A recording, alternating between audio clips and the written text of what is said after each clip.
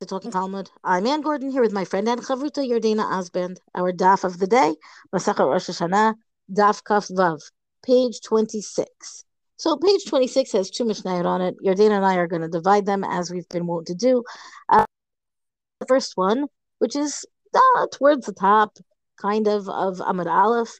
And we are really now embarking on the mitzvah of Rosh Hashanah, the main key mitzvah of Rosh Hashanah, which is the mitzvah of blowing the shofar.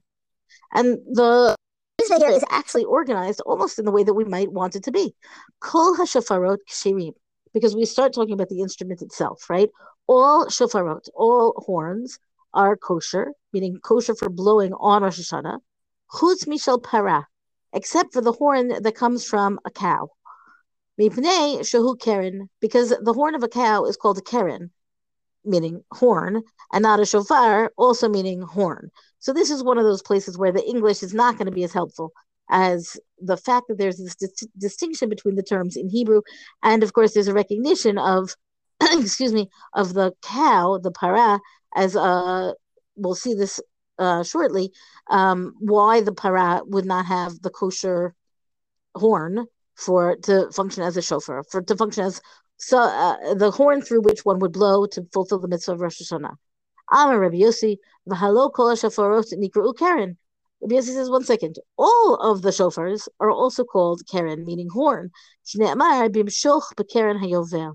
There's a verse in Sefer Yoshua, chapter 6, where it says they'll blow a long blast, right, on the keren, on the horn of, and specifically it's talking about the ram, meaning, which is the same animal that gives us the shofar of the shofar for Rosh Hashanah. So Rabbi Yossi's question the second half of the Mishnah calls into question the statement of the first half of the Mishnah, which is a pretty big deal, especially because then the Mishnah stops and there's no resolution of this at this point. Meaning we've got a claim, a position about all the shofars are kosher to blow shofar for Rosh Hashanah, except for the one of the cow. And the claim of why that's not okay is because it's called a keren. So then shouldn't that make it that anything that's called a keren be unkosher for blowing on Rosh Hashanah? And the answer is, well, that cannot be because all shofarot are also called keren. So we need to unpack this, but we have to wait until the Gemara gets to it to be able to do so because it's not addressed in the Mishnah itself. So the Gemara addresses it right away, right?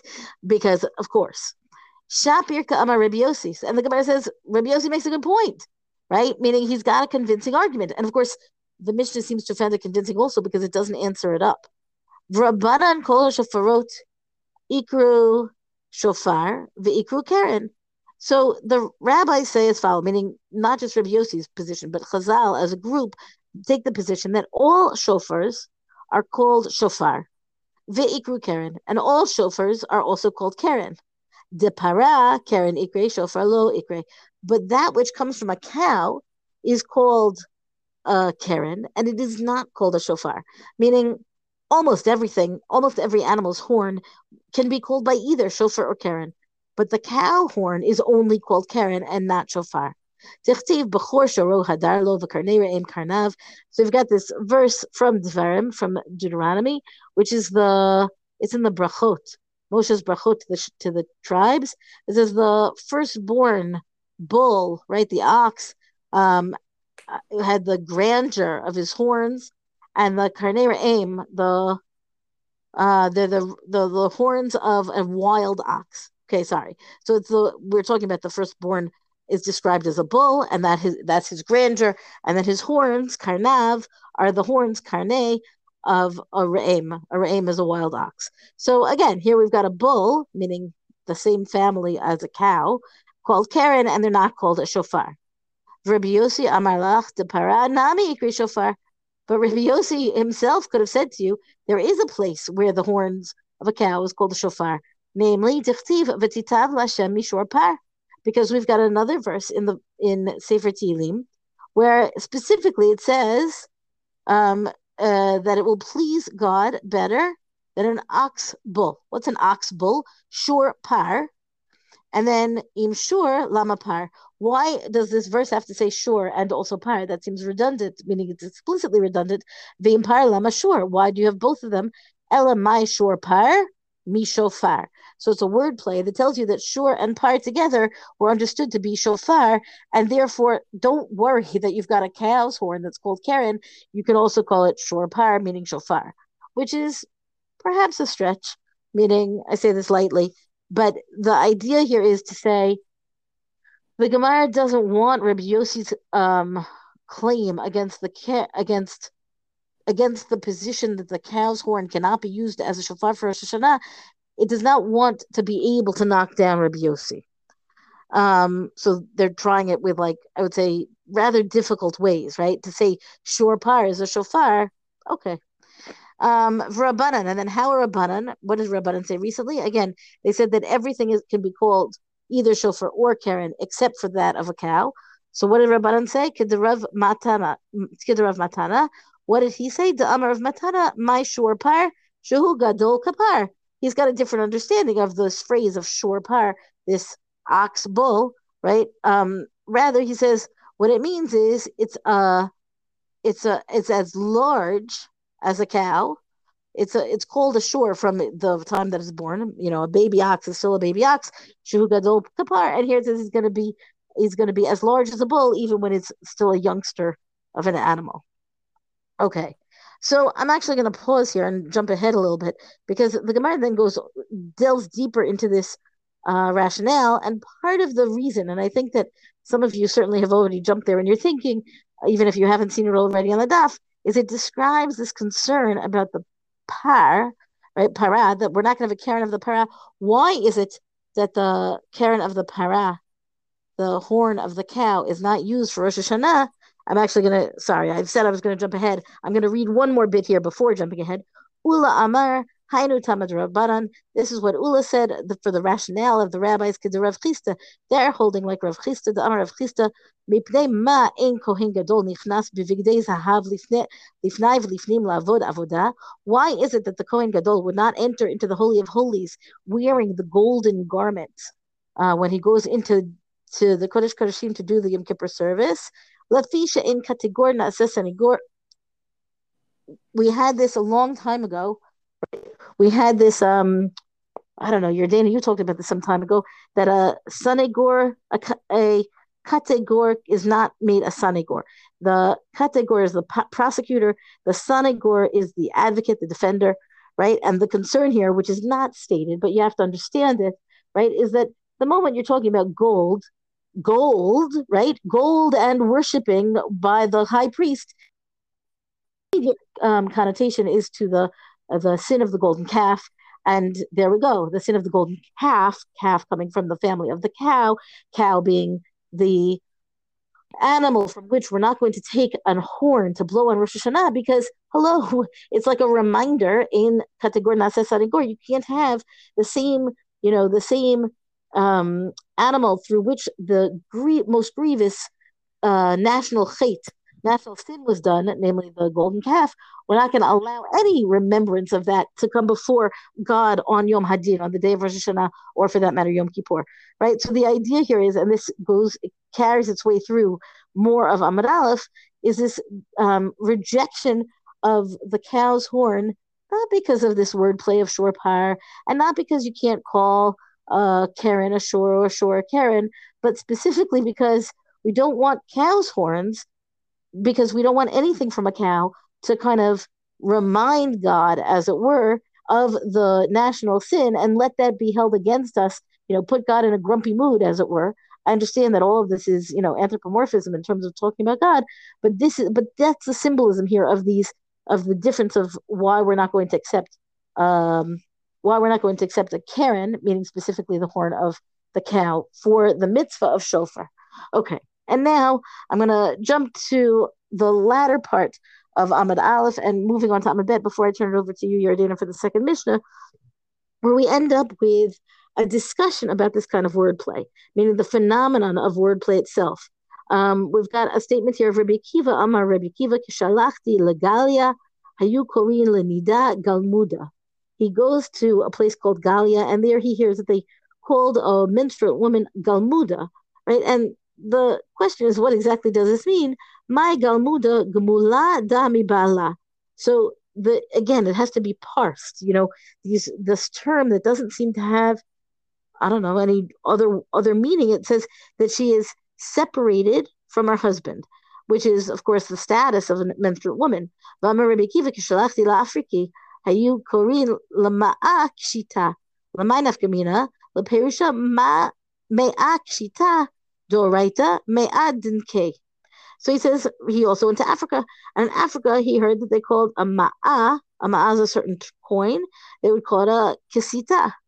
And so then the Gemara wants to know, like, so who cares? Maybe so they call it a different coin, right? What's the practical difference of calling it a ma'a or calling it a ksita? And then the Gemara answers that this explains what's going on in the Torah when it talks about me'a ksita, which is me'a danke, which is 100 ma'a, right? All of it is different terminology for the same coins, which we then can understand the story of Yaakov's purchase of a field because of the way the biblical text says it, me'aksita. If we didn't know that the ma'a, this word of the coins, is linked up with the same phrasing in Africa, then we might not know what that word is in the Bible, in the Torah. So the fact is, here we've got, Rabbi Akiva drawing on linguistic comparison from, an African language to get to the biblical text understanding. It's a very fascinating manner of parshanut, and it's very modern, meaning this is one of the things that biblical scholars do, is they do compare the cognate roots and so on of the words in the Torah with words from the other languages that we know to be very old that were in the area at that time. So it's kind of interesting, I think, to see it by Rabbi Akiva. But this wordplay or this parsing of words based on what they sound like or based on a meaning that then gives us another meaning, which I might not have known, it goes on through here, really through, there's several different examples of it, and it's worth reading just for the interest of it, especially if this kind of wordplay can get a little bit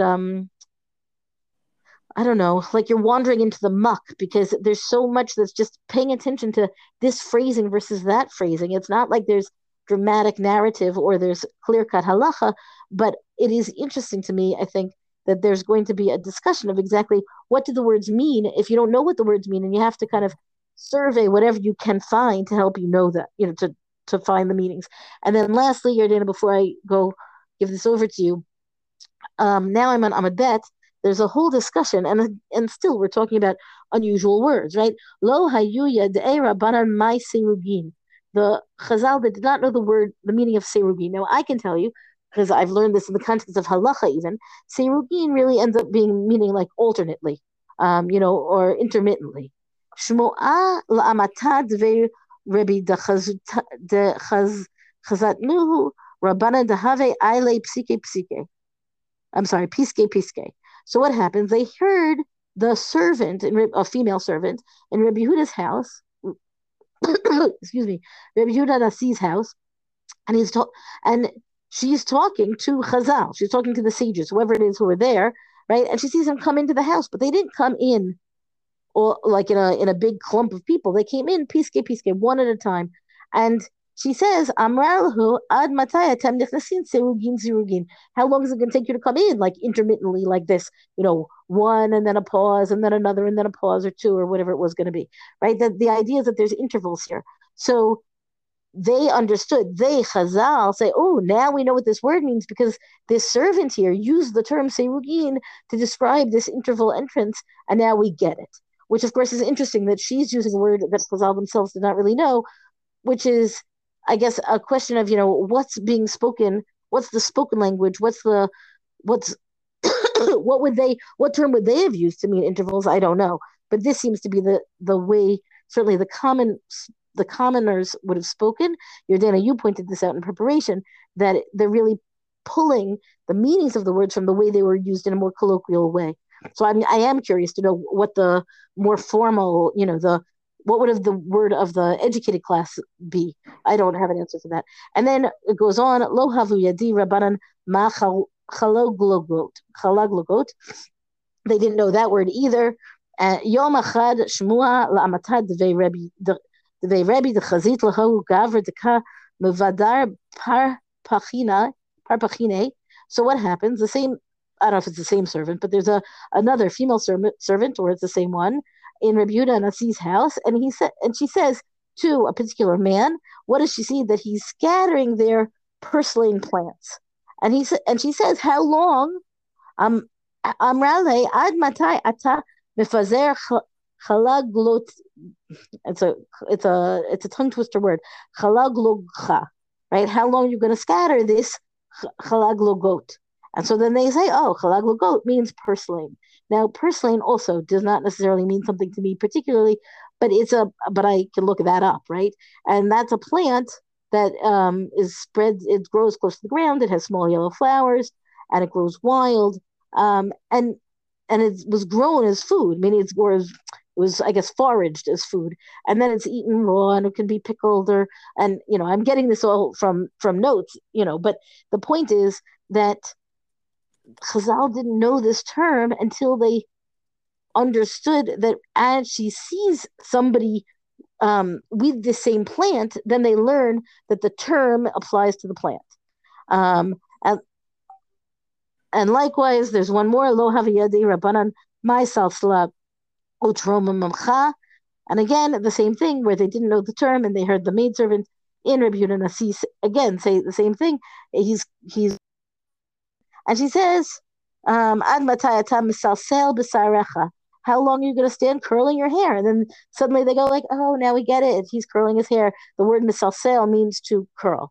So the Gemara here, and there's several more of these, again, where the same phenomenon of the maidservant providing the translation or the explanation of these unknown terms. My question is, these terms are unknown.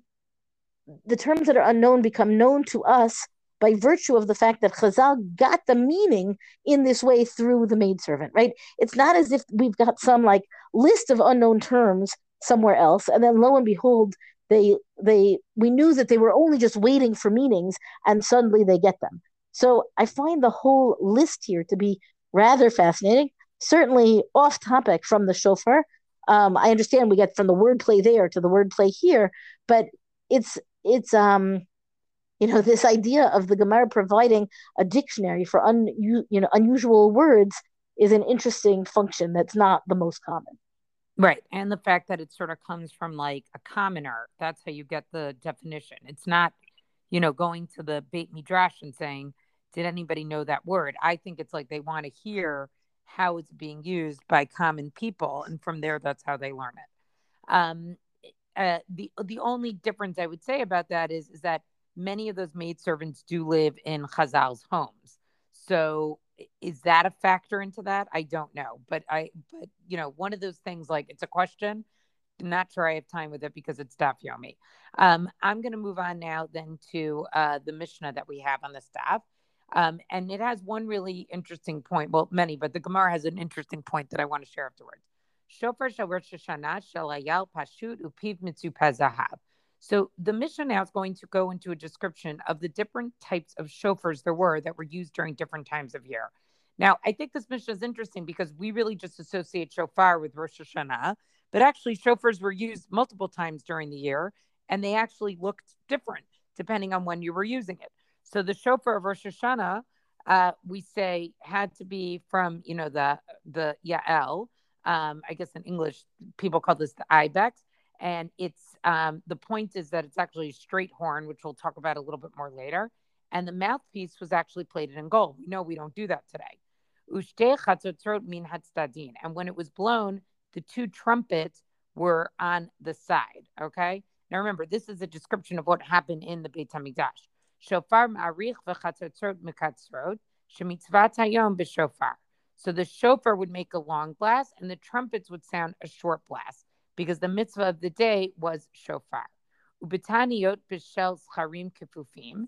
Whereas when you had to blow a shofar on a public fast day, which we'll learn all about in Masachet Ta'anit, those are made from the curved horns of rams, and their mouths were plated with silver. Ushte chatzotzot be'emsa. And in that case, the two trumpets were in the middle of the shofar road. Shofar mikatzer v'chatzotzot ma'arichot. And the shofar would blow the short blast, and the chatzotzot would be long. Shemitzvah yom b'chatzotzot, because the mitzvah there was for the chatzotzot. Shavel Yovel Rosh Hashanah l'Tkiya v'lebrachot. And then finally, the Mishnah concludes that the Jubilee or the Yovel year is the same as Rosh Hashanah in regards to the shofar blasts that are sounded, right? And also with additional blessings that are in the Amidah prayer. Rabbi Yehuda Omer Rosh Hashanah tokin b'shel zcharim ubiyovlot b'shel yelim. Rabbi Yehuda says there's a difference between the days. And Rosh Hashanah, you use a horn of a ram, which is what we actually do today. Whereas in Yovel, you only use the horn of the ibex. So it's interesting because this is not how we practice today, right? The Tanna Kama says to use the one of the Yael. That's not what we use. But also the idea that there were different shofarot for different holidays or purposes is interesting. And so the Gemara goes in and discusses this a little bit more, right?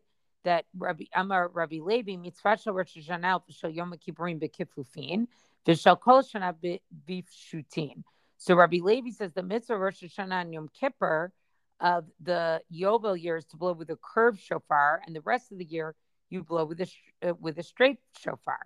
And then the Gemara says v'hatnan shofar shel Rosh Hashanah shel Yael pashut. So then the Gemara says, wait, that doesn't make sense. In Rosh Hashanah, we use the horn of, according to the Tanna Kama, the Yael, and that's straight. Hu da'amar ki hai Tana ditnan.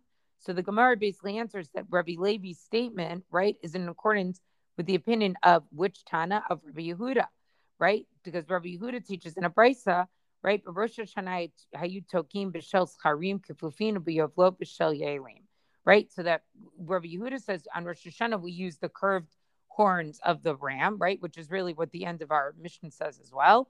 And we use the straight horns on Yovel for of the Yael.